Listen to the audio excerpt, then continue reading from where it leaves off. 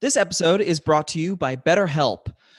Over the last couple of months, I know that I have been feeling stressed and super anxious. How could you And not be? I know, right? Starting therapy has been a huge transformative help.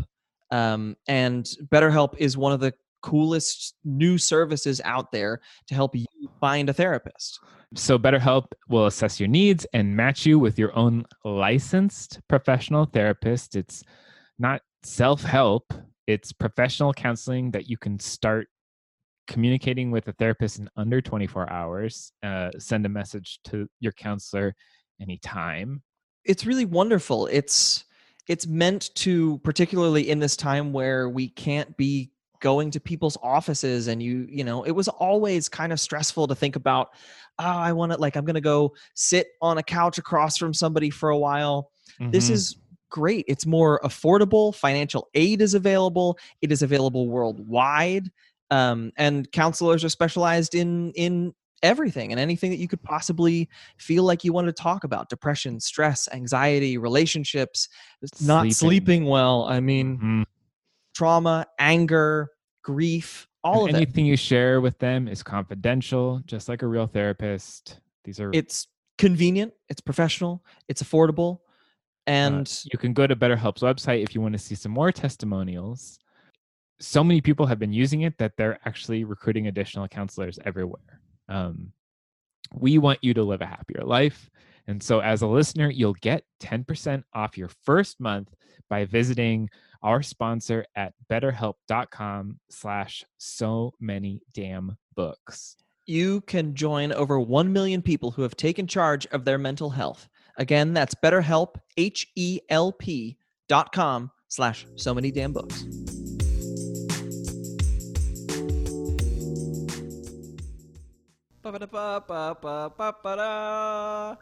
Bing, bing, bing.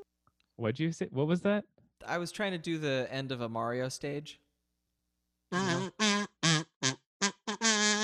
then when it hits and it... Oh, yeah, and gives you points. Yeah.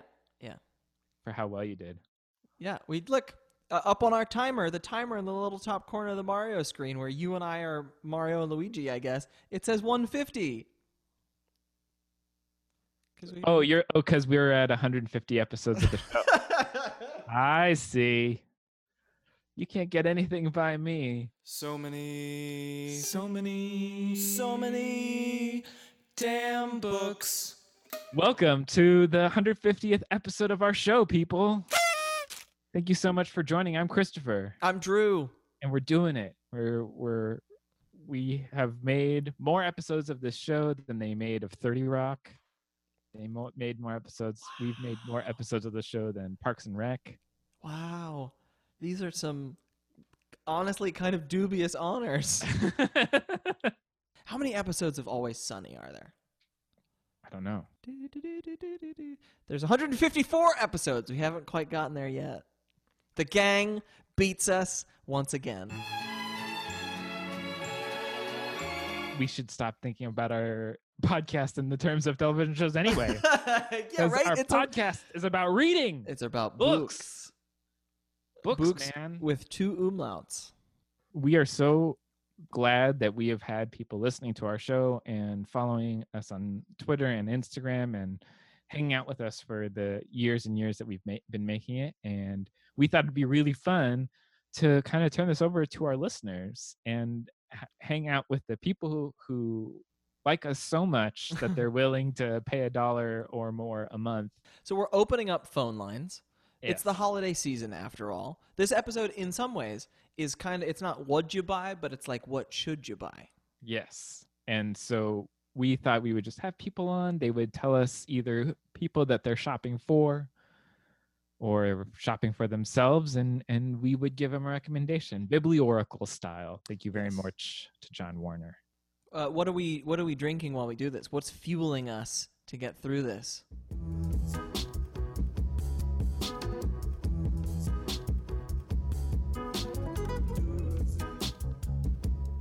Well, I love the Celestial Seasonings holiday releases.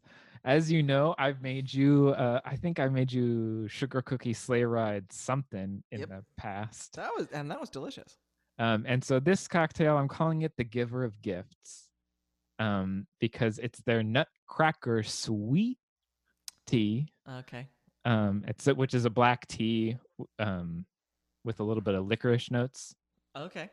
And I used a bit of a half teaspoon of Demerara sugar and a half teaspoon of light brown sugar, with this new. I'm obsessed with this William Wolf bourbon pecan bourbon.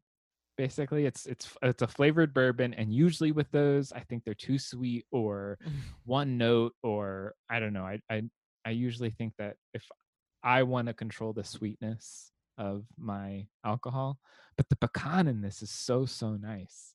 Cool. So it's that William Wolf is the brand, their pecan bourbon, and then I used a tiny bit of chocolate walnut bitters, and Nice. so that's in my mug, and it is the black tea that will fuel me. I got to do some stretches so that we can pick up the phones, you know? If we were doing this in a room, I'd want to be in either your library or mine so that we could actually be staring at books. Yeah. You know, we should invest in like multi-dimensional collapse technology so that we can have sort of our two libraries can like abut one another for exactly this thing, so we can be like, okay, put the rings together and you know. Right. The problem is like I feel like there are so many things that would be doubled up for. So why don't we instead hook up with the Morgan Library, and that way we can Ooh. just walk in there and see their awesome collection of books bound in human skin and stuff. Yeah, I'm into it. Both the books bound in human skin and just the beauty of the library. Should we do it? Should we open the calls? Let's do it. Turn on the phones. Flip the switch. Igor, the switch.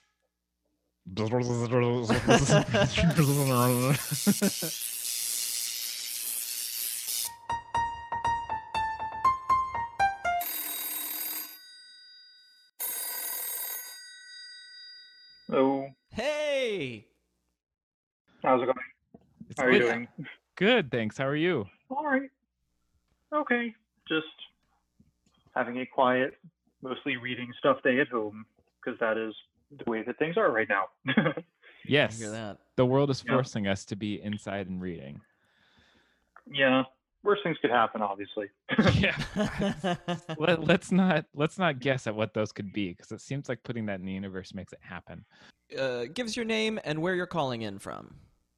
All right. So my name's Moti Lieberman. I am calling in from Montreal up in Canada. Well, bienvenue then Oh. to the show. Thank you. Yep. We're so excited to help fill out your gift buying list. What What can we help you with? Right. So, one, like, I know that you all are more into the scarier, spookier side of stuff than I am. And I have a friend who recently started dating someone who's big into horror stuff. I managed to get the last 3 books that they've read. Okay. I thought maybe you could help out with some stuff from there. So the most recent ones are The Only Good Indians, the Stephen Graham Jones book, Beneath the Rising by Primi Mohammed, and The Cipher by, I think it's pronounced Kate Koya or Koja. Yeah. Yeah. Okay, that's interesting. I really want to read Beneath the Rising. That's the one of those 3 that I don't super duper know. Okay. Mhm. Horror stuff. The Stephen Graham Jones is like a very traditional horror novel. The Cipher I know is like way out there. Mhm. But if they read horror, it's a little like my mind goes to like House of Leaves, you know? Right. But I feel like that might be too easy. I mean, I don't know whether they've read it already. I'd have to sort of check. But That is the difficulty of buying books for book people. I recommend. I have this great short story Christmas horror collection that I read and was gifted 2 years ago, and it has been a staple of Christmas now, of bringing it out, because it's Hark the Herald Angels Scream. Okay. It's a good title. Wow. And the It's a good cover cover is as well. Yep. is like a Tales from the Crypt face, and he's Mhm. pulled off his Santa mask. Mhm. And you know, it's people like Joe Lansdale, Scott Smith, Shannon McGuire, you know, writing their Yeah. horror stories. And I often think that like a horror collection is the way to go. The other one is the one that we had just featured the last episode with Lena, Mhm. Tiny Nightmares, just put Mhm. out by Catapult. I think that that's a Oh, really yeah. fun gift, Okay. and it's really it's like microfiction, and so that's sort of also maybe off the beaten path, something that that reader hasn't heard of yet. Yeah, I can actually see that really working, and like it's good for the sort of bits of time you get in during the holidays, and you know the amount of attention span people might have at the moment. Yeah. Exactly. I Yeah. mean, I think that all of our fractured attention spans can actually be served really, really well by short stories. Yeah. I've Ooh, been. to that end, too, thinking of the holiday season and spooky stories, I'm going to look this up a little bit. But Christopher, I know I gave you a couple of these for Christmas a few years ago. Yes. There are these. It's taking inspiration from like the Dickensian read a scary ghost story around the campfire kind of thing. Mhm. Around the campfire, around the fireplace. Nobody's going Mhm. outside. It's too cold. Yeah. Yeah. But it's classic short stories. Like one of them is Dorothy Sayers. One of them is Charles Dickens, The Night Watchman. And the cover designs are by Seth. Okay. So the line is really long now. They've made a lot. And Oh, cool. Okay. I personally loved The Apple Tree, which is a Daphne du Maurier Okay. Christmas story, but you know, they sell them in gift packs. So Mhm. there's a 3-pack for $25 and you can mix and match. Oh yeah, and different versions. the line is called Seth's Christmas Ghost Stories. Oh, well, that's easy to remember. And I mean they're so cute too, and they're really truly pocket sized. And while many of them aren't necessarily your traditional, it's not going to scare their pants off, but I think they're a lot of fun. Yeah. Yeah. And they do have that quality where when you read them out loud, they even become a little better. Cool. I think that's the thing that they might get up to for the holidays, because they've got like my friend's parents have a country place they can go up to, and I know they do have a fireplace and everything, and like sitting around and reading to each other seems pretty bucolic. So Yeah, that sounds great. mhm. Is there anything else we can help you with? I was going to ask for myself if there was still time left over. So Yeah, go for I it. figure, you're all quite well read and like a little more outside of some of the stuff. So what am I doing? Am I giving you the last 3 things I've read? Am I giving you just a general ideas for things? What is the best format for you? Why don't you give us your last 3 titles? All right. So I just finished up today Barn H, the Deb Olin Unforth Let's Steal All the Chickens book, which was pretty fun. Before that, I read Territory of Light by Yuko Tsushima. It's a set of like 12. Do you know it? These 12 short stories. Okay. And then before that, I read What Belongs to You by Garth Greenwell. So that's the last 3.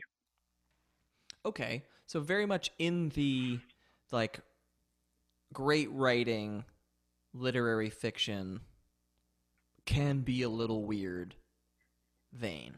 Yeah. It's also, I mean, we're cheating a little bit because we know you from your tournament conversations, so I feel like we could potentially. That is fine. I mean, you could use other background information. We appreciate that all levity. of the detective skills at our disposal. What was the first one again? It's Barn H. Oh yeah. I feel like there's been like a vogue of animal talking books recently, and I want to recommend something in that respect, but I realize I've bought them. but that doesn't mean that I've read them yet. Mhm. Oh, okay. How do you feel about British humor? Pretty good. Yeah.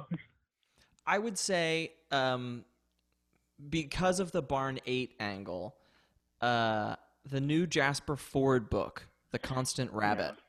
I'm actually a big Jasper Ford fan. I've read Cool. most Okay. of his earlier stuff. Yeah. Yeah. Well, I think I just haven't read the last couple, but yeah. Yeah, this one it doesn't quite hit the heights of those early Thursday Next books, but it's a lot of fun. I had a lot more fun with it than I did his most recent standalone, the one before that.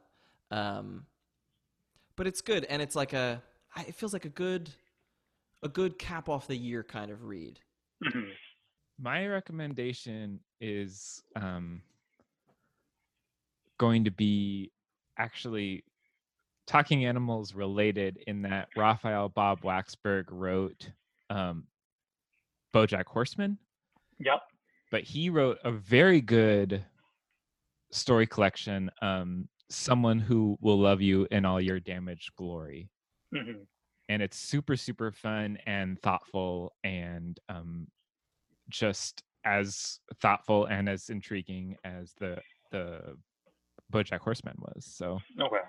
So I happen to know off the top of my head I have both of those in our store right now, so that Nice. also makes it a little bit easier. That's So, great.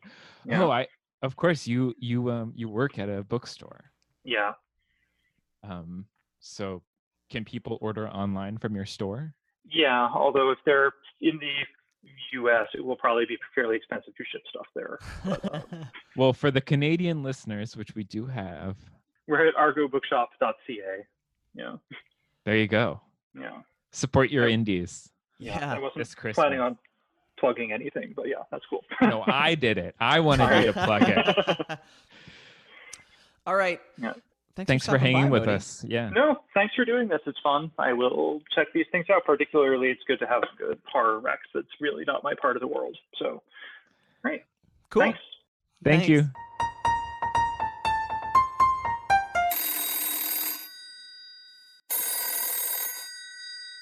Hey. Hey. Please tell us who you are and where you're calling from. I'm Jacob. I'm calling from beautiful Pittsburgh, Pennsylvania, the Paris of cities. Isn't the Paris? Isn't Paris the Paris? You know, that's a common misconception. It's understandable, but a lot of people, you know, they come here and they realize, oh no, this is Paris. You know. Well, Jacob, why don't you tell us who we're recommending for, and what you would like our help with? I'm gonna be selfish and say for me, Yay. but also because I really like recommending people things. And so selfishly, I want to be the one to do that. Perfect. All right, so give us the last 3 things you read. Okay. And Maybe a little bit what you thought of them, like a one sentence. That'll Yeah. help us out. Okay, so the last 3 would be, I just read Last Days by Brian Evenson, Wittgenstein's Nephew by Thomas Bernhard, and then Norma Jean Baker of Troy by Anne Carson. ooh. So the Evenson, I liked the pacing because it was very quick and, you know, kind of had a lot of weird creepiness. I wasn't crazy about the prose. Okay. I tend to be weirdly nitpicky about that, like kind of on a sentence level, what's going on with the book. The Bernhard is, you know, it's kind of like all of his books where it's just one long angry monologue. But I really loved it, and it also kind of had a weird heart to it, where it's about kind of his friendship with Ludwig Wittgenstein's nephew, Paul, who it's kind of 2 guys who are like on the outskirts of society, one because he's dealing with mental illness and the other because he's just a curmudgeon who hates everyone, but then they're like become friends and talk about music and that kind of thing. And then Norma Jean Baker of Troy is, I guess it's technically a play, but it's, you know, done as a monologue by this version of, it's like halfway between Marilyn Monroe and Helen of Troy. And it's just kind of this weird, like, it's lineated monologue that just kind of flattens this divide between like ancient myth and kind of Hollywood myth. Like he shows up and all sorts of weird stuff. But I love Anne Carson. I mean, Autobiography of Red is maybe my favorite book. So really anything that kind of, where particularly the way she does that, where she kind of flattens those things and kind of incorporates both of them and just kind of like mythologizes things that seem more everyday, is like right up my alley. But Mythologizing the everyday is one of my absolute favorite like genres of writer. And this, so have you read Pilgrim at Tinker Creek by Annie Dillard yet? I am familiar with Annie Dillard, but I have not actually read any Annie Dillard. This is the one to start with. This is this actually was recommended very highly to me by a friend of the show, Will Chancellor. And this is just one of these, it's filled with scientific observations, but it's also about, it's nonfiction, but the narrator's unnamed, and the narrator's wandering and having thoughts about the everyday, and it goes, it's sort of like a Walden experiment, but it's so beautiful on the sentence level. And that's really what got me, and what you were talking about sentences. It's just such clean, beautiful sentences on these very scientific thoughts. And yeah, I think you might really love it. Nice. Into it. That's really good, Christopher. I'm going to go a little bit sideways. I was trying, there's a trilogy of, hopefully it'll be more someday, but a trilogy of detective novels by a woman named Sarah Gran. And it's the Claire DeWitt trilogy. The first book is Claire DeWitt and the City of the Dead. She's in detective novels, there's always like, I'm the world's greatest detective. She's the world's greatest detective. But she has this very strange, idiosyncratic way of like, she uses the I Ching. There's a lot of like rumination on life, on philosophy, on the first book is set in New Orleans.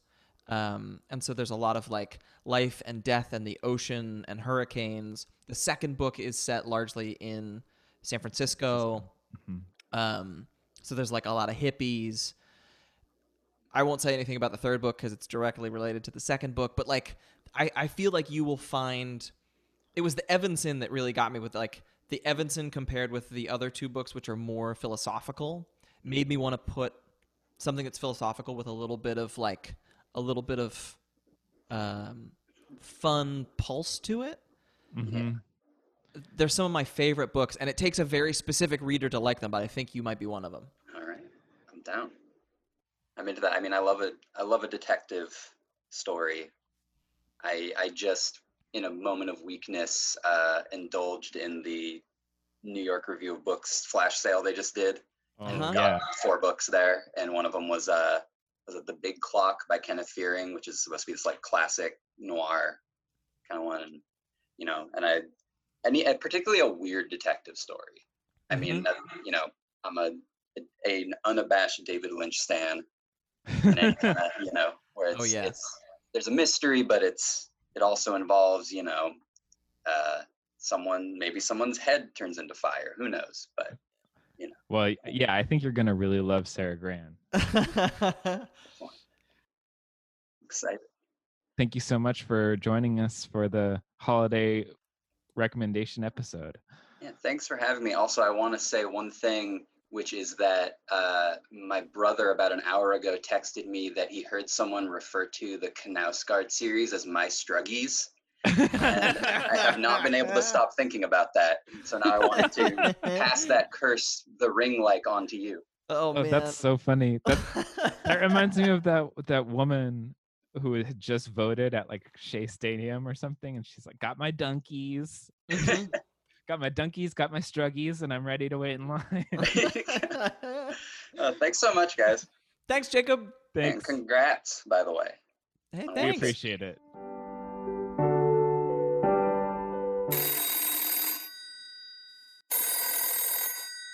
Hello. Hello. Hello. Can you tell us your name and where you're calling from? My name is Bonnie. I'm calling from Middletown, California, which is a very small town just north of the Napa Valley. Beautiful. Well, thank you so much for calling in and hanging with us. How can we help your reading life? Well, definitely getting a recommendation for me because I don't actually have any reading people in my life, which is Okay. sad. But I don't know. I was thinking I really like books with like very messy female protagonists. Like I really liked Mostly Dead Things or like Hex, where they're just in like weird situations and you get to follow along. Yes.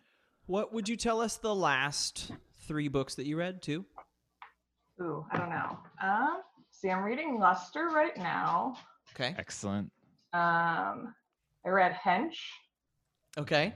and I read Three Bags Full, which was a great recommendation. So thank you. Oh, I'm so glad. There's 2 more books in that series. I desperately need them to be translated. Yeah, that was fun. Well, oh wow, that's a fun reading list. I like that a lot. Okay. Messy female protagonists.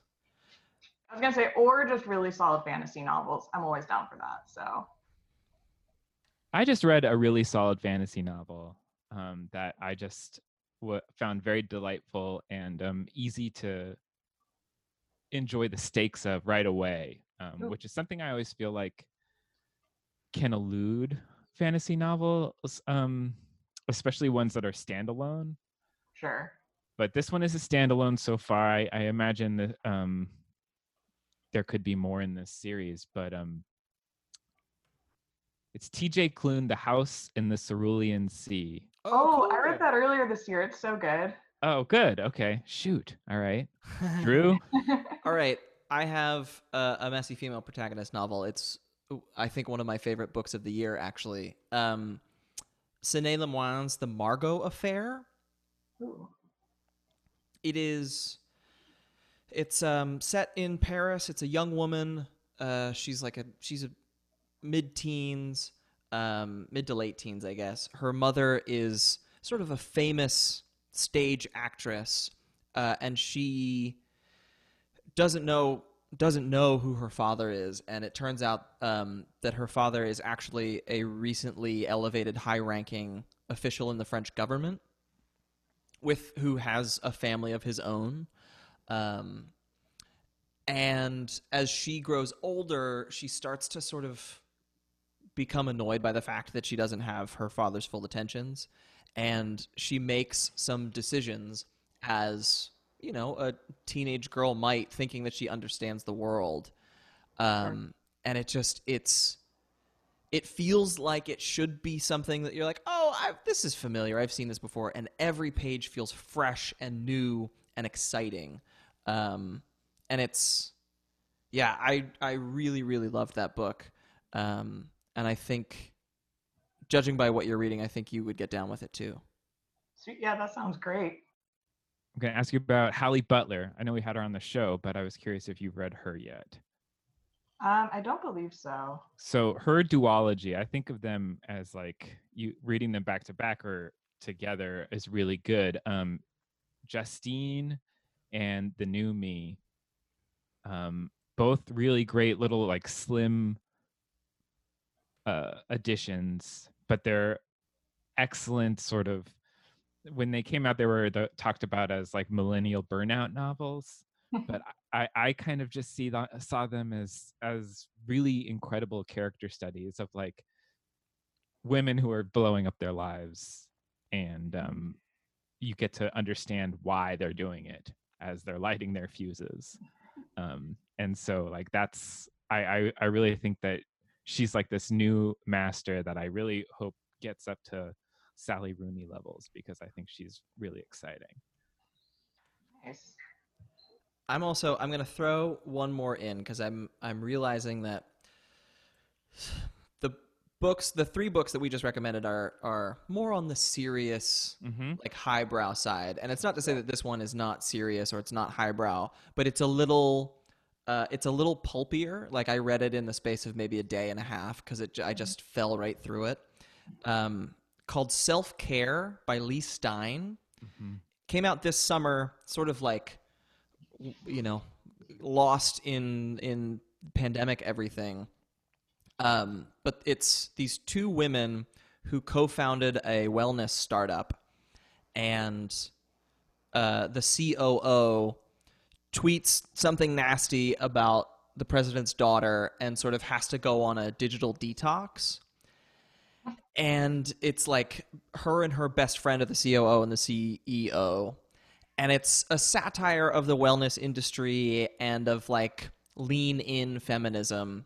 It's super funny. And like it's frothy sometimes is taken as a negative thing, but it's like, it's a fun, frothy, and surprisingly moving. Like you come out of it and you're like, maybe I need to reconsider my entire relationship to technology and ads that I'm being fed and stuff like that.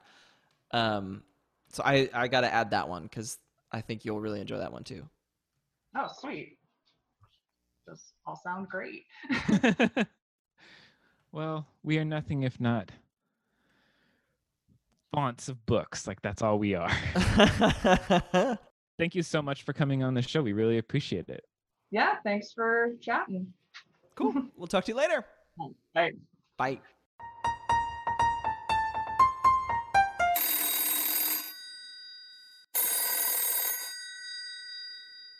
Hi. Hello, Tell us your name and where you're calling from. I'm Erin, and I'm in Portland, Oregon. Wow.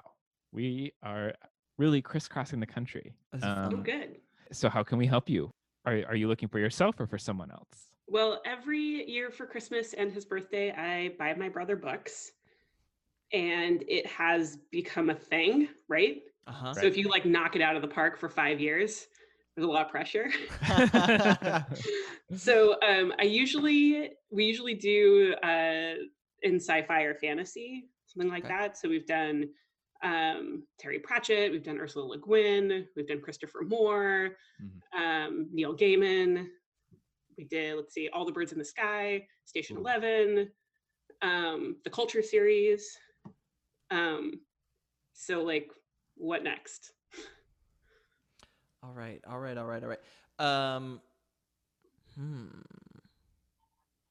So are you thinking, you know, what sort of mood are you in now? Are you feeling like expansion, like huge? Or are you feeling like slimmer and, you know, focused? Like what would you say your mood is?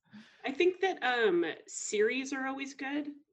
Like something you can really dig into, because I think that my brother doesn't do a lot of book discovery on his own. But if I give him a book, like if I give him the first 2 books in a series, he'll then go and read all of the rest, right? Oh, I see. Okay. So so it's good to like an author. I mean, like I said, I've done a couple like one-offs like Station 11, but it's good to have something that you can like start off on, and then he'll like enjoy reading more of it. Yeah. Definitely. Okay. I have 2 ideas off the top of my head. One of them is author related but it works out because his like landmark original trilogy is just about to be released by MCD Books as an omnibus. Jeff Vandermeer. His Ambergris trilogy is the first book in it, City of Saints and Madmen, is maybe my favorite book of all time. It's not quite alt universe. It's definitely like fantasy, but weird fantasy. The first book is essentially a guidebook to this city, this port city. They have a festival of the freshwater squid. There are these gray cap mushroom people that live underground. Somebody gets an invitation to a beheading. And then the successive books sort of jump forward in time. Like in the middle book, there's a shooting war breaks out between rival publishing houses. And then the third book is like a hard-boiled noir story, but set in this like dystopic fungal or infested city. Oh, interesting. And I've read some of his other, I haven't read this trilogy, but I've read some of his other books. Are they like weird? I like weird. They're definitely weird. I would say on the scale, if you're thinking of like Annihilation and the Area X books, Yeah. all the way to Dead Astronauts, which is like his most weird, I would say it lands on like, or even in the Area X trilogy, it's more Annihilation than Acceptance. Okay. I mean, weird is good, but it's nice to have some idea of what you're like getting into. Yeah. Because those books are weird. Yes. Oh. And then the other thing I'll throw in is for a long-running series that's one of the few long-running series that I still keep going back to and feeling like it hasn't lost all of its charm is Jim Butcher's The Dresden Files. Oh, I've never read these. Yeah, I just read the most recent one, which is book 17. Ooh. He took a break for a while. There was like 5 years without a Dresden File, which I was nervous about coming back. And like, look, book 17, there are a couple of like ticks that you're sort of like, oh, okay. But also in the same way that like when you go to a Marvel movie, you want to see the guy in the spandex punch the bad guy, and you're like, yeah, you know, there's There better be bad guy punching. Yeah, exactly. Well, I'm going to recommend a one-off, but it's one of the best sci-fi novels I've read in a really long time, and it's Robert Cargill's Sea of Rust, which is about a robot who is quickly running out of the type of power that she runs on, and she's an assassin robot. And there's another robot who is also running on that same power, and they're both trying to like find life force to continue. And it's an incredible world. It really, you know, it's better than any of the episodes of The Mandalorian that I saw.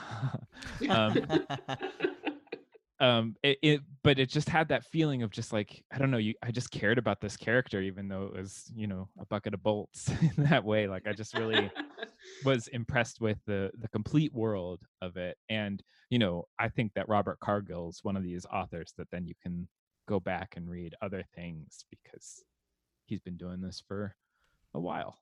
He also, if I'm not mistaken, I think he wrote the screenplay for Doctor Strange. So there you go. Yeah, see Robert Cargill. It's such a good book. That sounds Sea of fantastic. Rust, yeah. So that, I think, covers that. Did you have any other questions? Maybe something you for reading now? yourself? Oh, Drew? Oh, I just finished Piranesi, the new Susanna Clarke book. I have that on hold from the library. Oh, it's so good. I'm so looking forward to it. It's amazing. And I've been reading short stories in Danielle Evans's collection, The Office of Historical Corrections. Just terrific short stories. It's good. I've seen that, but I haven't read it yet. And I'm reading Black Buck by Matteo Escarapore. And it's about a guy who's working at a Starbucks when he sort of gets discovered by a fast-talking guy at an internet startup, and gets pulled into a really weird sort of culty corporate culture, and then turns out to be really good at it. It's good like business satire, and it's coming out very early next year. So you know, it's something that people could definitely pre-order if they were interested in that story, because it's really, really fun. What's it called? Black Buck. Or what are you reading right now? I just finished The Vanishing Half. Oh, how is it? So good. So Cool. good. And actually, I was at the coffee shop this morning, and there's a barista. We always talk about books. And I was like, oh, I'm finishing this book, and it's so good, and you should read it. And she's like, oh my God, I just bought that book, and it's sitting on my shelf. And then this other woman who was waiting for her coffee was like, I'm sorry, I'm eavesdropping. I loved that book so much. See, and I was this- like, it's so good.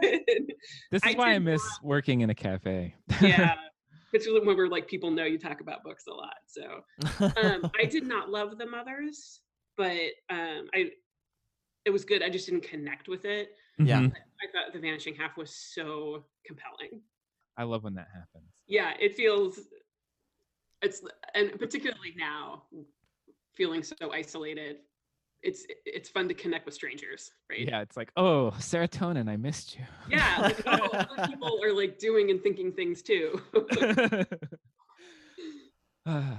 Well, it's nice to talk to you amidst all of this Yes, too. thank you so much. This was super Yeah. fun. Thanks for coming.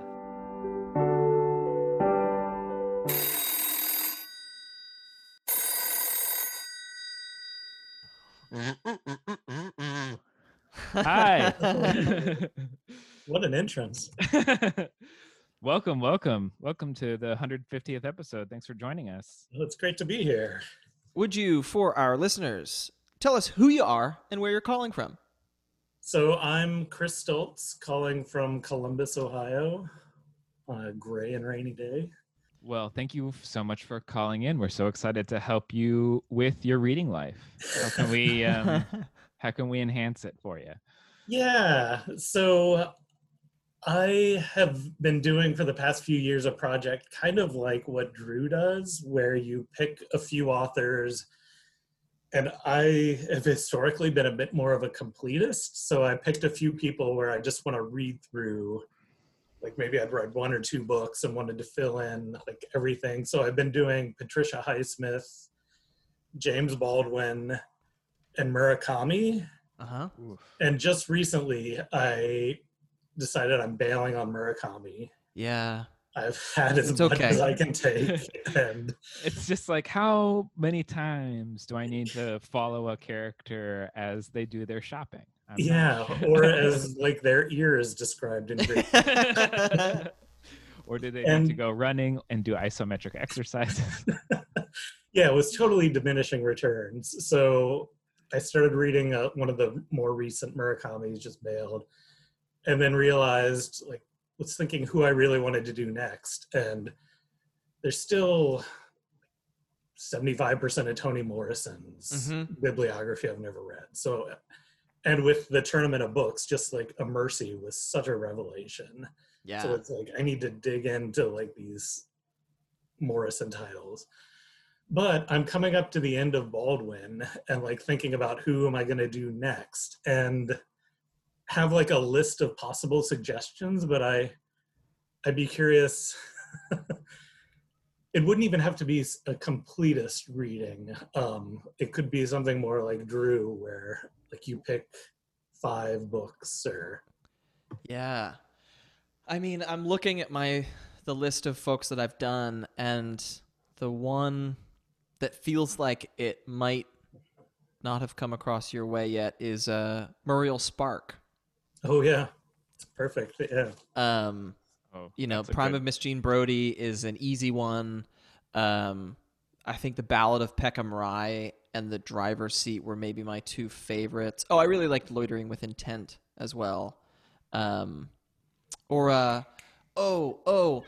Murdoch. Oh yeah. They both kind of fit the same mold a little bit. Mm-hmm. I've read 1 or 2 Murdochs, but yeah, her bibliography does seem overwhelming and intimidating. I mean, one thing that I think you might want to do is, Patricia Highsmith's best, maybe only friend. By the end, she was famously difficult to be friends with. Is Graham Greene. She loved him, and they would often even dedicate their books to each other. And I think The End of the Affair, The Quiet American, my favorite is Brighton Rock. I've seen the movie. The movie's really great. Yeah.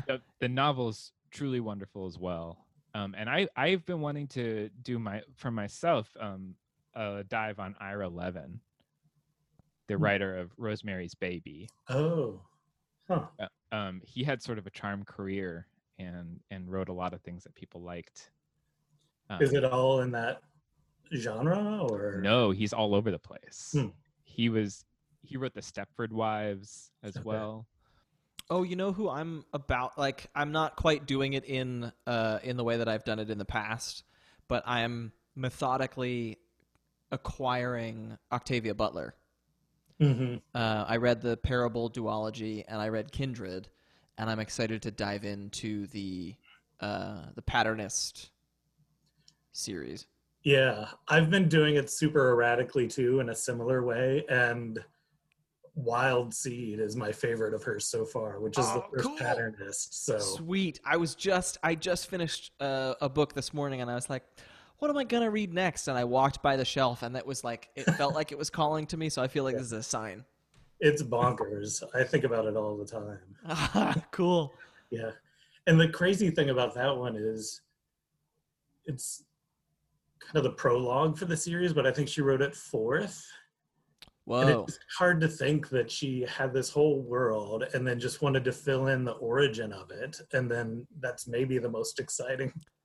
I think I've read the first two, and it seems like people get less excited about it in the chronology.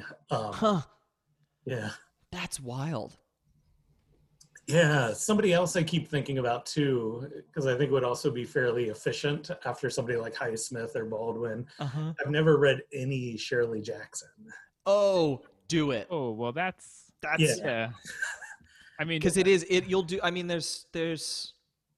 I actually haven't read her nonfiction. I just gave my wife one of her 2 memoirs, Mm-hmm. but the fiction, like, there's 6 of them. Yeah. Yeah, do it. Yeah, I mean, like I'm thinking about her and Margaret Atwood. There's a Mhm. lot of gaps I have with her, but Margaret Atwood does seem like a commitment. But Shirley Jackson, you could just have a little fling. And that's the thing. I've been realizing.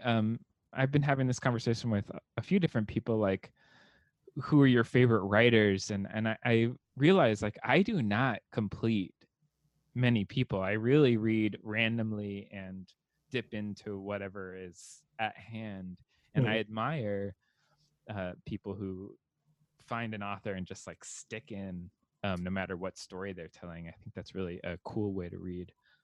I think it's pretty rare for me too, because I think most people I'm gonna bail. Like Shirley Jackson seems like Highsmith. I'm still in the middle of good stuff, and I just like what she does so much that unless it starts to really drop off at the end, like I think I'm here for the whole ride. Well, and Drew's model was kind of inspiring for me too, because I don't know, I think it started for me with Clarice Lispector. Uh-huh. When I was immersing myself in Brazil and just read through everything of hers, which is a berserk bibliography. But there's like I've never read any Henry James or He's on my things like list, too. that. Yeah. And I don't know that I'm super excited, but doing something like Drew, where you just like do the greatest hits, and like I can feel like I have a sense of who he is. It's but fun like because, don't have to give up my life for it. yeah, you get like a playlist too, because then I like to do Yeah. it like 4 or 5 greatest hits, and then like one sort of left fieldy something, Yeah. so that I can have a like, oh yes, I've read Hard Times by Charles Dickens, yes. But it's fun too, because then like you do, to Christopher's point, like you can kind of get to see the breadth of what an author can do, Mhm. Right. without necessarily like having to sit through them doing the same thing 4 times in a row. Yeah. Yeah. Yeah. Unless like, Without having them Murakami out. yeah. Exactly. Exactly. Well, I know you're trying to be efficient, so Oh yeah. Well, thanks so I- much for hanging. yeah, thanks for this list. Yeah. I'm Happy gonna be set for a little while here. Sounds good. perfect. And enjoy Wild Seed, Drew. Thanks. I'll let you know how I think. All right. Thank you. All right. Yeah. See ya.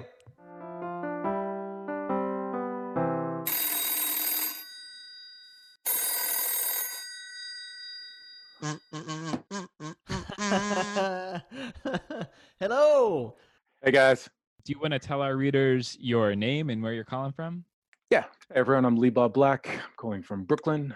I'm also an Aussie as well as an American, so don't hold it against me. We wouldn't. dream of it. Thanks so much for joining us. You actually wrote a little bit about what you were looking for, right? I did. I have this fascination with novelizations. There's often novelizations of movies and TV shows, but not plays. So you think about like the musicals like Kinky Boots or Billy Elliot. They were movies first, and then they went to the stage, I think. Yeah. Like a streetcar named Desire, like I don't know what that was, but I'm pretty sure it was a play first. Yeah. Wicked was a novel, then it became a play. Yeah. But like a play like Waiting for Godot. Am I saying it correctly? Like that's been adapted to the stage umpteen times, but has there ever been a novelization of it? I don't know. And gents, I'm freaking completely uninterested in Shakespearean plays being adapted into freaking novels. Because I mean, that's where it always happens. It's like when it almost felt like when we saw your note, it's like, this is a trap. We're going to say Shakespeare, and he's going to say, fuck off. Because it's rich. I mean, there's so many people that have done a adaptation, and I think it's. And I was trying to think. Your question made me realize, like, what is it about the Shakespeare plays? And of course, it's that they get taught a million times. Like, it's the plays you get taught. If they taught other plays, maybe there would be some novelizations of like at least Christopher Marlowe or something. Yeah, yeah. So I only have one true answer to this question, and it's Peter Pan. Peter Pan, the novel by J.M. Barrie, was based on Peter and Wendy in Kensington Gardens, which was a children's play first. Got it. So that is my very long ago answer. So I don't know anything that's been done since that's not a Shakespeare adaptation. I've been like racking my brain about this too. And I'm sure some of my former colleagues who might be listening to this are going to hear it and be like, oh, why didn't you think of whatever? But it's not quite what you're looking for, but it's close. Cormac McCarthy has a book called The Sunset Limited that is, the subtitle is A Novel in Dramatic Form. And he wrote it as a novel, but he did both. It's written like a play, stage directions, dialogue, but when you read it, you can see how it would work as a play, but that you get more from it by being able to read the stage directions and being able to read and so I guess as a former theater employee, it's actually like some of particularly recent plays. I'm thinking about like Jeremy O. Harris's Slave play. I saw it on stage and loved it. Reading the play is an entirely new experience.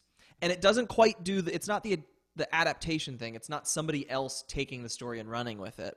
But there's something marvelous about particularly like the prose sometimes, or like Eugene O'Neill. His stage directions are like short stories in and of themselves.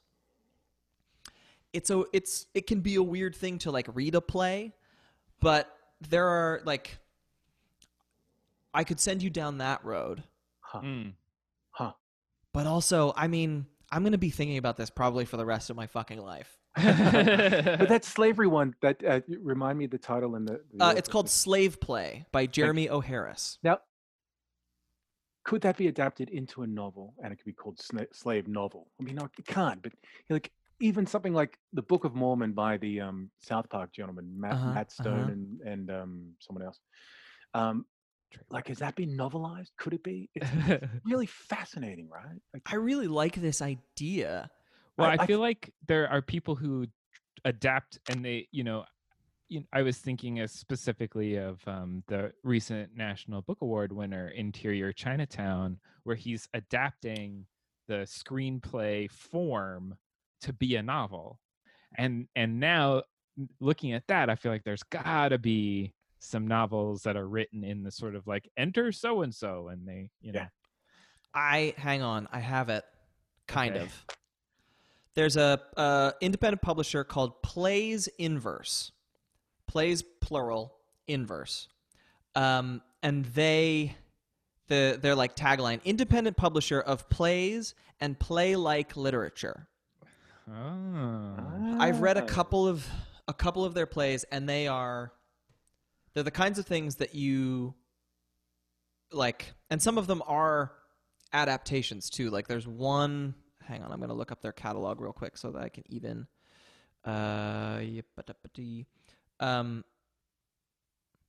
okay. It was called The Shapes We Make with Our Bodies by Meg Whiteford. Oh. Mm-hmm. And it felt like an adaptation of kind of an amalgamation of a couple of like Greek tragedies, but it has some of the formatting is play-like, but it also has like sections of prose. Oh! I've got it! Ha! I knew it. I knew it was going to happen if I just talked for long enough. It's Camilla Shamsi, Home Fire.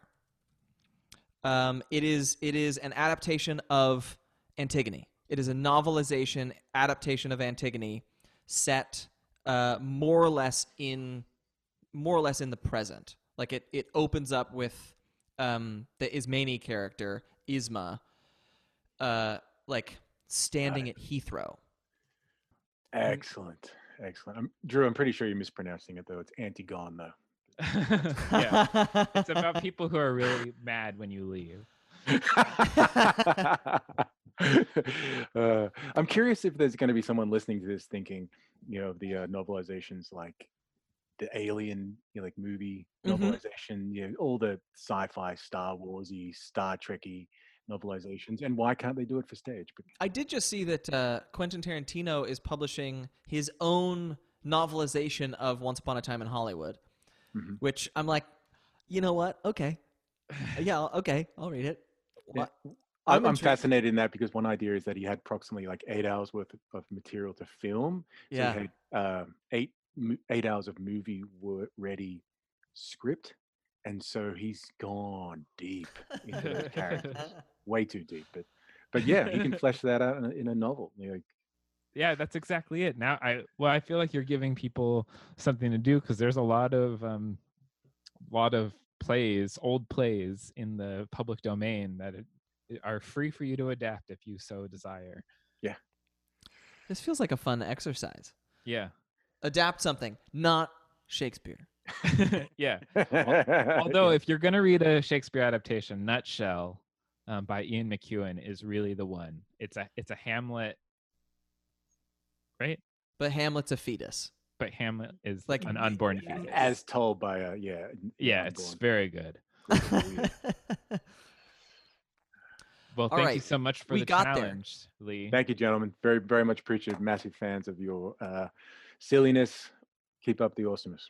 Thank you so much.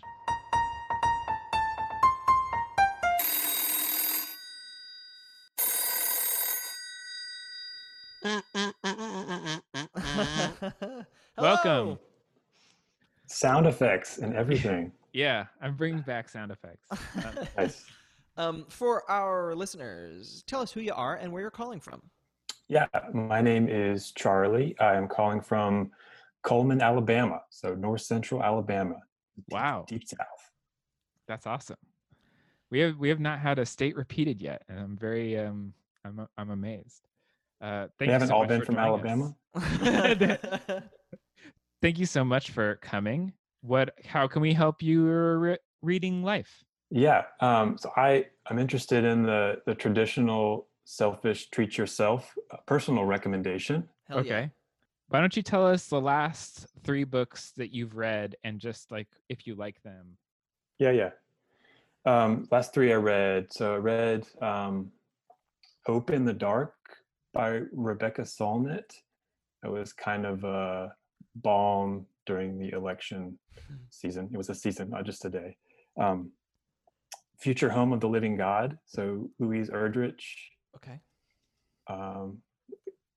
That was like a 3.5 star mm-hmm. in my rating system. I read Warlight, which I was kind of enchanted by, and then about a month of reading Ducks Newburyport, Okay. which was a labor of love, but it really paid off. I'm not sure if you guys have read that, but it's worth the effort and the time and attention. Yeah. So you enjoy the literary experiment.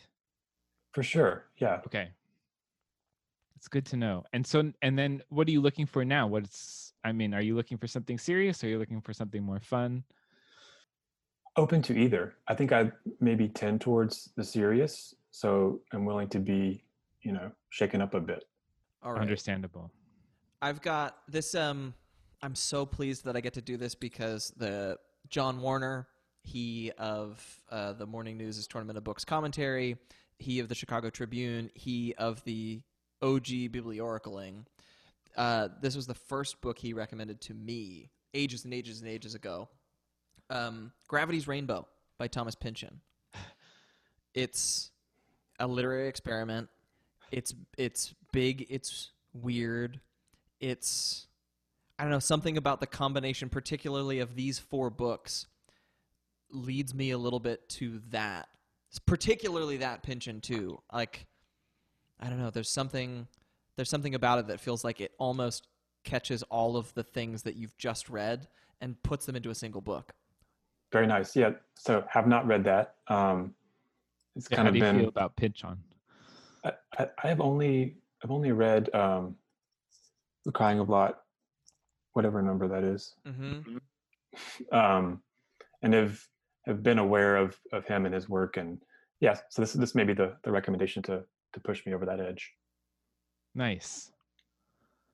Speaking of the Morning News, I just saw the long list came out. So Yeah, the long list came out right as we were getting ready to do this. yes. We So in can't addition look. to this, yeah, the stars aligned. I have another book that's like, I just read it and I'm excited to get to recommend it to somebody, and that is Brian Washington's Memorial. It's on the long list. Okay, cool.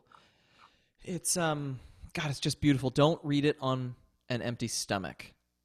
It is some of the best food writing that I've ever seen, on top of being like a really just like crisp and beautiful relationship novel about a queer couple, about one of them and the other one's mom like becoming accidental roommates, while the other one is off trying to reconnect with his ailing father. It's funny, it's sweet, and while it's not like a literary experiment necessarily, something about it feels new or fresh, is what I'll say. I'm going to recommend a really silly book that is one of my absolute favorites. And I think anytime someone reads something really serious and like full, like Gravity's Rainbow or Ducks Newburyport, I feel like you need something that can remind you like what you can do in a slim book. And it's this book, it's very sweet, called FUP, F-U-P, by Jim Dodge. And it's about an old man, he's 99 years old, who befriends a duck. And it's like the book is like less than 100 pages long, but it is so heartwarming, and you get to know these characters so quickly and fall for them so deeply that I think you'll really enjoy it. So from like a 1,000-page duck book to 100-page duck. Exactly. Excellent. That's exactly what I was thinking. Nice. I will check that out. I think that they go together very well. Very cool. Well, do you have any other questions? Really, we have a couple more minutes here.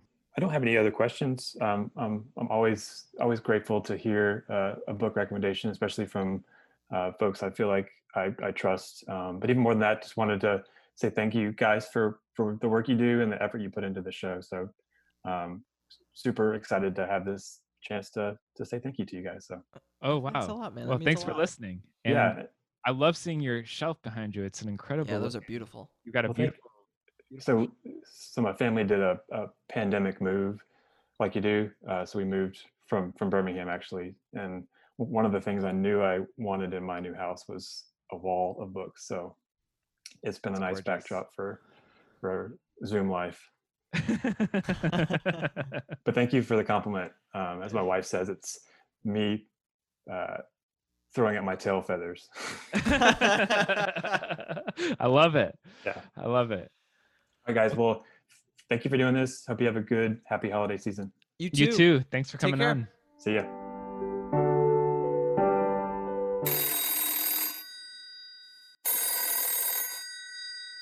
Hello. Hello. Hi. Welcome. How are you guys? Doing all right. Good. Thanks. How are you? I'm good. Should I turn the video off? No, it's I nice like to see seeing you. Your shelves in the back. Is that Yeah. all of those the little short stories from Penguin? Yes, they are. Cool. I was very excited. I had to get the full set when they first came out. Everyone was collecting like 1, 2, 3, or 4, and I was just like, I will go insane if I don't have them all. So yes. See, we understand that. We understand that spirit. But before we go further, will you tell our listeners your name and where you're calling from? Yes, my name is Veronica, and I am calling from San Jose, California. Here we go. California. Showing up large. Tell us, please, how we can help your reading life. Yes, okay. So there was 2 things I was going to request, but they're kind of going in potentially different directions. So I'll say both and then see what you guys come up with. So the first thing is that this year I have discovered finally that my in quotes genre is thrillers and mysteries. I love people being murdered and then solving who did it. And I'm glad there was a second part to that sentence. No, that was it. And I feel like I'm pretty well aware of what the contemporary mystery thrillers are. So I kind of know what that landscape is. And I'm looking for recommendations kind of like a little bit more left field, where it's not just, Agatha Christie or P.D. James or Dorothy L. Sayers, just because that is all what I'm reading right now. But something I just really wouldn't have heard of, which I understand is a very difficult request because you don't necessarily know what I have or not heard of, but anything in that genre that's kind of more left fieldy. Also dark. I love dark. And the other request was going to be different spectrum, which is I just picked up a short story collection by P.G. Wodehouse last week and utterly fell in love with it. And I had read one of his novels maybe 4 or 5 years prior, and for whatever reason, it just did not hit the mark at the time. I didn't get the humor. I thought everyone was just a silly buffoon and everyone irritated me.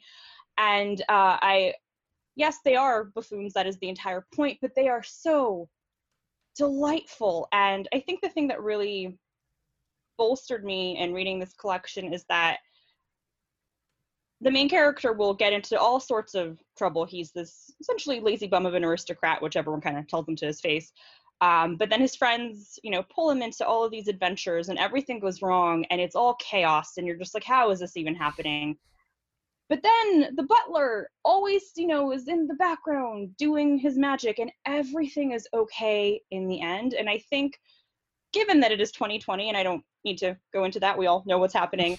It is very comforting to read about a world that is entirely a light in chaos. And then there's this kind of master magician in the back making it all okay. So I guess what I'm looking for is a Wodehouse re-like of sorts. Okay. Wow. This is 2 very interesting directions. All right. Thrillers and mysteries first. I have a question. Have you read any Tana French? I have read not The Witch Elm. I read the first one of the Dublin Murder Squad. In the Woods. Yes, In the Woods. Okay. I cannot recommend her new ones highly enough. Particularly the most recent one, The Searcher. It's like, it's my second or third favorite of her books. And I love, honestly, all of her books. But so I would say that one, you should check it out. But then, oh, this is fun. I get to do the same recommendation twice in the course of this show, which I had no idea would happen, but for completely different reasons, too. There's a trilogy by Sarah Gran, the Claire DeWitt series. The first one is called Claire DeWitt and the City of the Dead. Mm-hmm. She's, like a world's greatest detective kind of detective, but super idiosyncratic, super weird. She uses the I Ching. It's a lot of like philosophy mystery, like what's the meaning of my life kind of stuff, along with like a serious, all three of the books have like a serious central mystery that's being solved with plenty of murder and mayhem. But they're like way off the beaten track when it comes to mysteries. And so I think you'd find those really fun. Yeah, that's great. Yeah, I'll second those. I have a different dark trilogy to recommend that's like on the thriller spectrum, which is the Last Policeman series. Did you read those? Yeah. No. Ben H. Winters. Or finish? No, Oh. no, that's the third policeman, I think. Ah. No, this is the Last Policeman. And it's like Ben H. Winters, like I said, and it's set, there's an asteroid that's going to hit Earth, and I think 4 months in the beginning of the first one, and it's going to hit Earth, it's going to kill everybody. And it's just like what's happening on the planet after that's happening, and he has this mystery show up where someone gets murdered, and he's going to try to solve the case even though everybody's going to die soon. So as he's gathering his evidence and figuring out the mystery, everybody's like, why are you doing this? Like, there's just no point. And it's a very interesting picture of a world gone completely mad. So I highly recommend that. Oh, that sounds perfect and a very very bizarre and dark. I love dark. Yes, setup. Okay, yeah, that sounds amazing. Thank you. Yeah. Yes, and then on the other side, the humor and sort of madness. So there's this guy Max Schulman was this humor writer in the 40s, and he wrote these short story collections and a couple novels that always were satiring campus life. And so they're really silly campus life novels in the 40s. So the one that I would recommend is, or the two, is Rally Round the Flag Boys and Barefoot Boy with Cheek. And they're both like very much, they're very much products of their time. So there's a little bit of just that type of 40s misogyny, but they're still very funny, and they're a big hit in my family. My mom's loves to collect the old editions because there's really great art on the original pocket editions that you can find, and they're sort of mannered in the same way that I feel like P.G. Wodehouse is. So he's like the American collegiate life version of P.G. Wodehouse. That sounds perfect. Well, that's even more perfect because the other thing I was toying with asking you guys for, because I do know you all love campus novels, and I was like, no, that'll be too many Nice. requests, and you still got a campus novel in there, so that is perfect. Before we let you go, I do have one. I just thought of one Woodhouse adjacent book, and it's Jonathan Ames wrote a book called Wake Up, Sir, that is essentially like a Jeeves and Wooster story, but you kind of can't tell if the Jeeves of the story is in this guy's head or not. And it skews a little towards the dark as it goes on, but it definitely has, it's a great pastiche in terms of like he nails that sort of like effervescent, so like plucky, oh yes, we're just gonna go do this thing. Jeeves will figure it out. Like, that it's very weird but very fun. Perfect. Yeah, I was gonna say what I know of Jonathan Ames. I'm looking one of his books right now. I Passed Like Night, which I haven't read, but my understanding is he skews dark. So that's interesting that author kind of taking on Jeeves Wooster. Okay, I love that. That'll be very fascinating. Thank you for all of your requests. We really appreciate it. No, thank you guys so much for your suggestions. I'm actually, my plan for the day was to go to a bookstore, so I now have a list of things to purchase for myself, and maybe we'll pass some of those for other people to purchase for me, but I'm not a patient person, so. Thank Perfect. You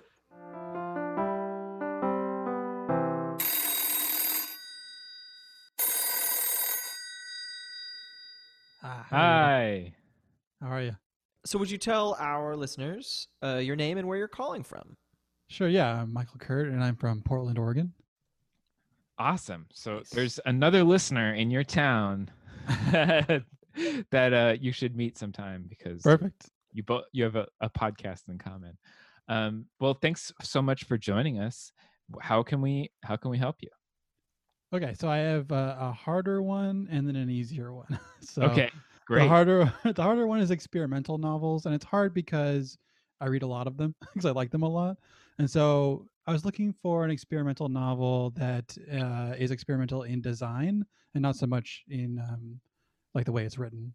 Like, for example, S or The Familiar or House of Leaves, as he talked about, are good examples. Okay. I mean, off the top of my head, in design, but not so much in written.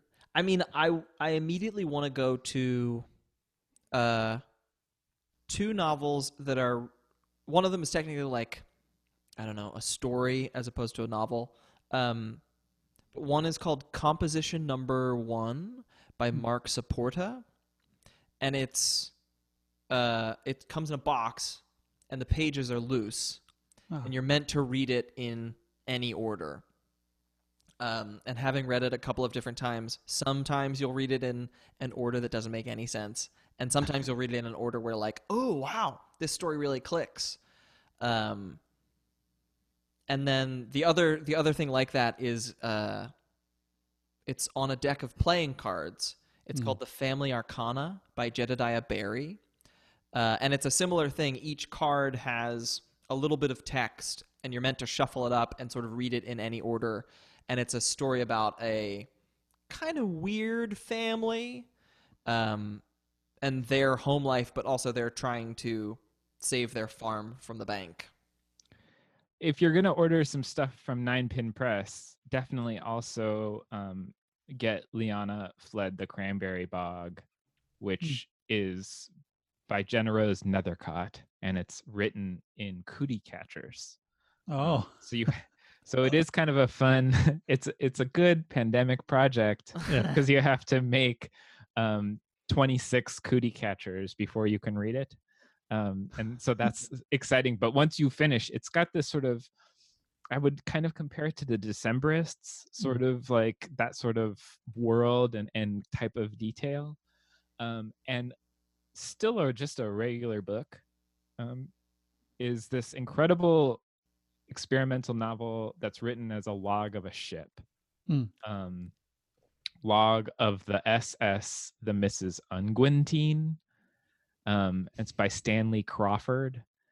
And it's a very odd book that's kind of more about like domestic life, but put in this very strange experimental form. And it's very short. It's only like 115 pages or something, but it's really, really, really sort of fascinating in that respect. Nice. Yeah, those both sound great. I haven't heard of either of those, so that's great. Oh, you know what? The publisher too that did Composition Number 1, they're called Visual Editions. They have shifted now into doing like a bunch more app-based things, and they're sort of in design as a branding firm. But they have a couple of other, like they have an edition of Tristram Shandy. They have an edition of Don Quixote. But they did a book with Jonathan Safran Foer too called Tree of Codes. Yes. Cool. Very familiar. Yeah. Yeah. That's one of the first ones where I was like, what is happening? This is great. Awesome. Yeah. Okay, cool. Yeah, I feel like you should definitely check out then Featherproof Press. Okay.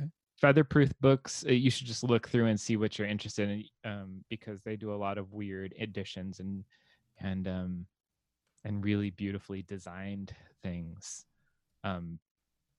Yeah. All right, so that's the hard one. What else you got?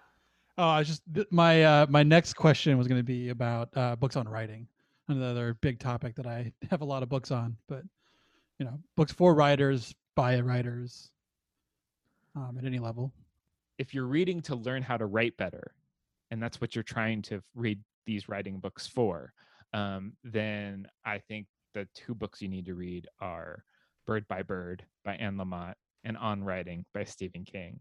And those are the 2 books that I feel like if you're just trying to learn how to write and write a novel, those are the 2 to go to.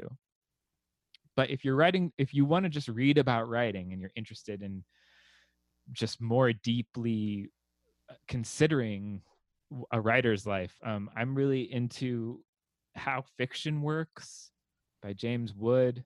Was very exciting. I have it on that one. I do. It's good. And then Patricia Highsmith actually wrote a book on how to plot and write suspense fiction, and it's really interesting. And that's really fun to read, like a master explaining how they do it. And then there's this little known, I don't know how little known it is anymore now that Tin House has republished it, but this book Plotto, which is the master book of all plots. And it's basically this guy wrote about 370 novels in his lifetime, and people are always like, how do you write novels so quickly? And he's like, I'll tell you in a book. And it's basically, he has this crazy system where it's sort of encyclopedic or indexed. It's the most incredible index of plots. And you basically, the way you use the book is you choose like 26 various things, and you, by the end of those 26 plot points, you'll have like a full novel, which then you just fill in Mad Lib style with the details that make it yours. And it's an incredible resource. I also recommend buying, someone else published a book on how to use Plotto if you are confused by it. And I think that's like a self-published thing that's like only on Amazon or whatever, but it's sort of invaluable if you're actually deciding to use it rather than just flip through and see, because there's really interesting, like the way that he describes plot movement itself can be really exciting and unconventional. So it's good for making your mind go. Right. I'm going to add 2 books. They are the only 2 writing books that I keep on my desk. One of them is Dreyer's English by Ben Dreyer, which I think is like, it is, the first chapter is like the life-changing magic of tidying up your prose. And that's how I feel about that whole book. It's just like, it's good for revision in particular. But then the other book, it's the only like writing workbook that I have ever found that has really been useful to me, and that's Wonder Book by Jeff Vandermeer. Yep. In the way that it is very much about like, yeah, I can teach you how to write, but also really like, I'm here to talk about like, what is a story? Why does story work? What do different people find useful? You may hear like contradictory things from different contributors, and that's because it's all different.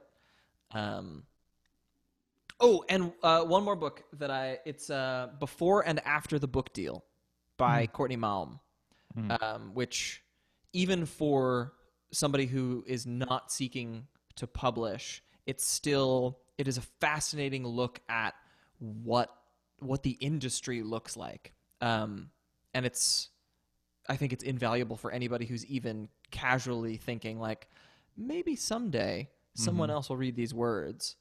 Cause it's both reassuring and a like very helpful step-by-step reminder, not to freak out all the time, which I know I certainly do. I feel like you nodded through all of our suggestions. Like, yeah, I don't think we hit anything that you didn't know about. You did. The Patricia Highsmith one sounds very interesting. The Wonder Book one I love a lot because, like you said, it has many essays from different perspectives, but it also has a visual representation that I often recommend to people because it's like sometimes you need to see weird stuff to understand weird stuff. Yeah. And that's a great book for that. Yeah, it Yeah. really is. And he's the king, Right. he can really make a weird thing come to life on the page. Yeah. Talk about experimental novels. Yeah. Great. Well, no, those are all great. Those are all good. I'm excited, if anything, to look into some of those presses you mentioned and to dig into some stuff I hadn't heard of before. Cool. Well, I'm so glad that we had something to recommend to you. Yeah. How's it been going? Oh, it's really fun. It's been good. It's been. This is the end of the day, right? Yeah. Yeah, I have the most ridiculous amount of tabs open. Well, good. Yeah, what a fun experiment. It's a good kind of thing to do with your audience, I think. Thank you. Yeah, it thanks. was really fun. Well, thank Yeah. you so much for being on the show, Michael. We really appreciate it. Yeah, definitely. Thank you guys for taking the time. Yeah, man. Take care. See ya.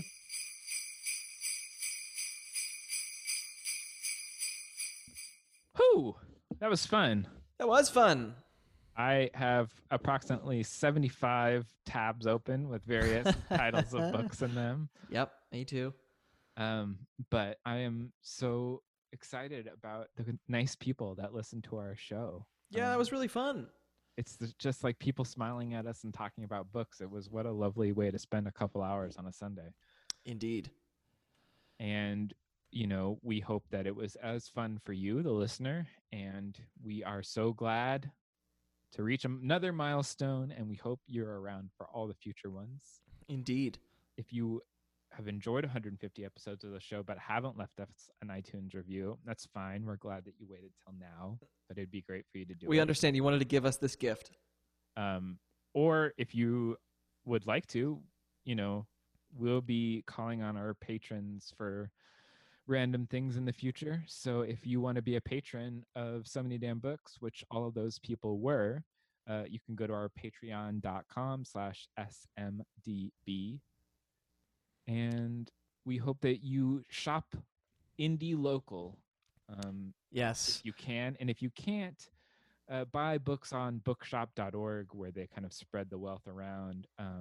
It's really crunch time for these indie bookstores. This is a time that they really count on to survive.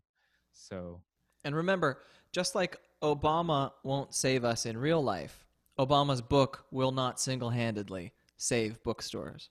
Especially not if you buy that book from Amazon. And I understand it's $14 cheaper, but that's like a full shift a full hour of somebody working at a bookstore. So, consider what it costs to save. Consider the cost. But seriously, if you can buy books from at full price from indie bookstores, they'd appreciate it. Yeah.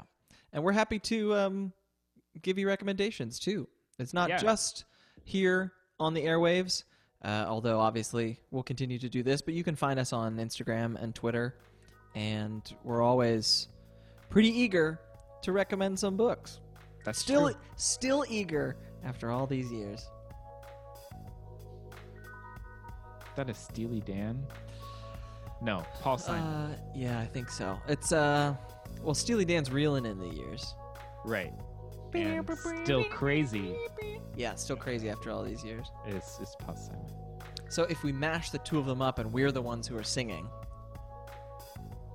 I don't even remember what I said in the first place. Goodbye, everybody.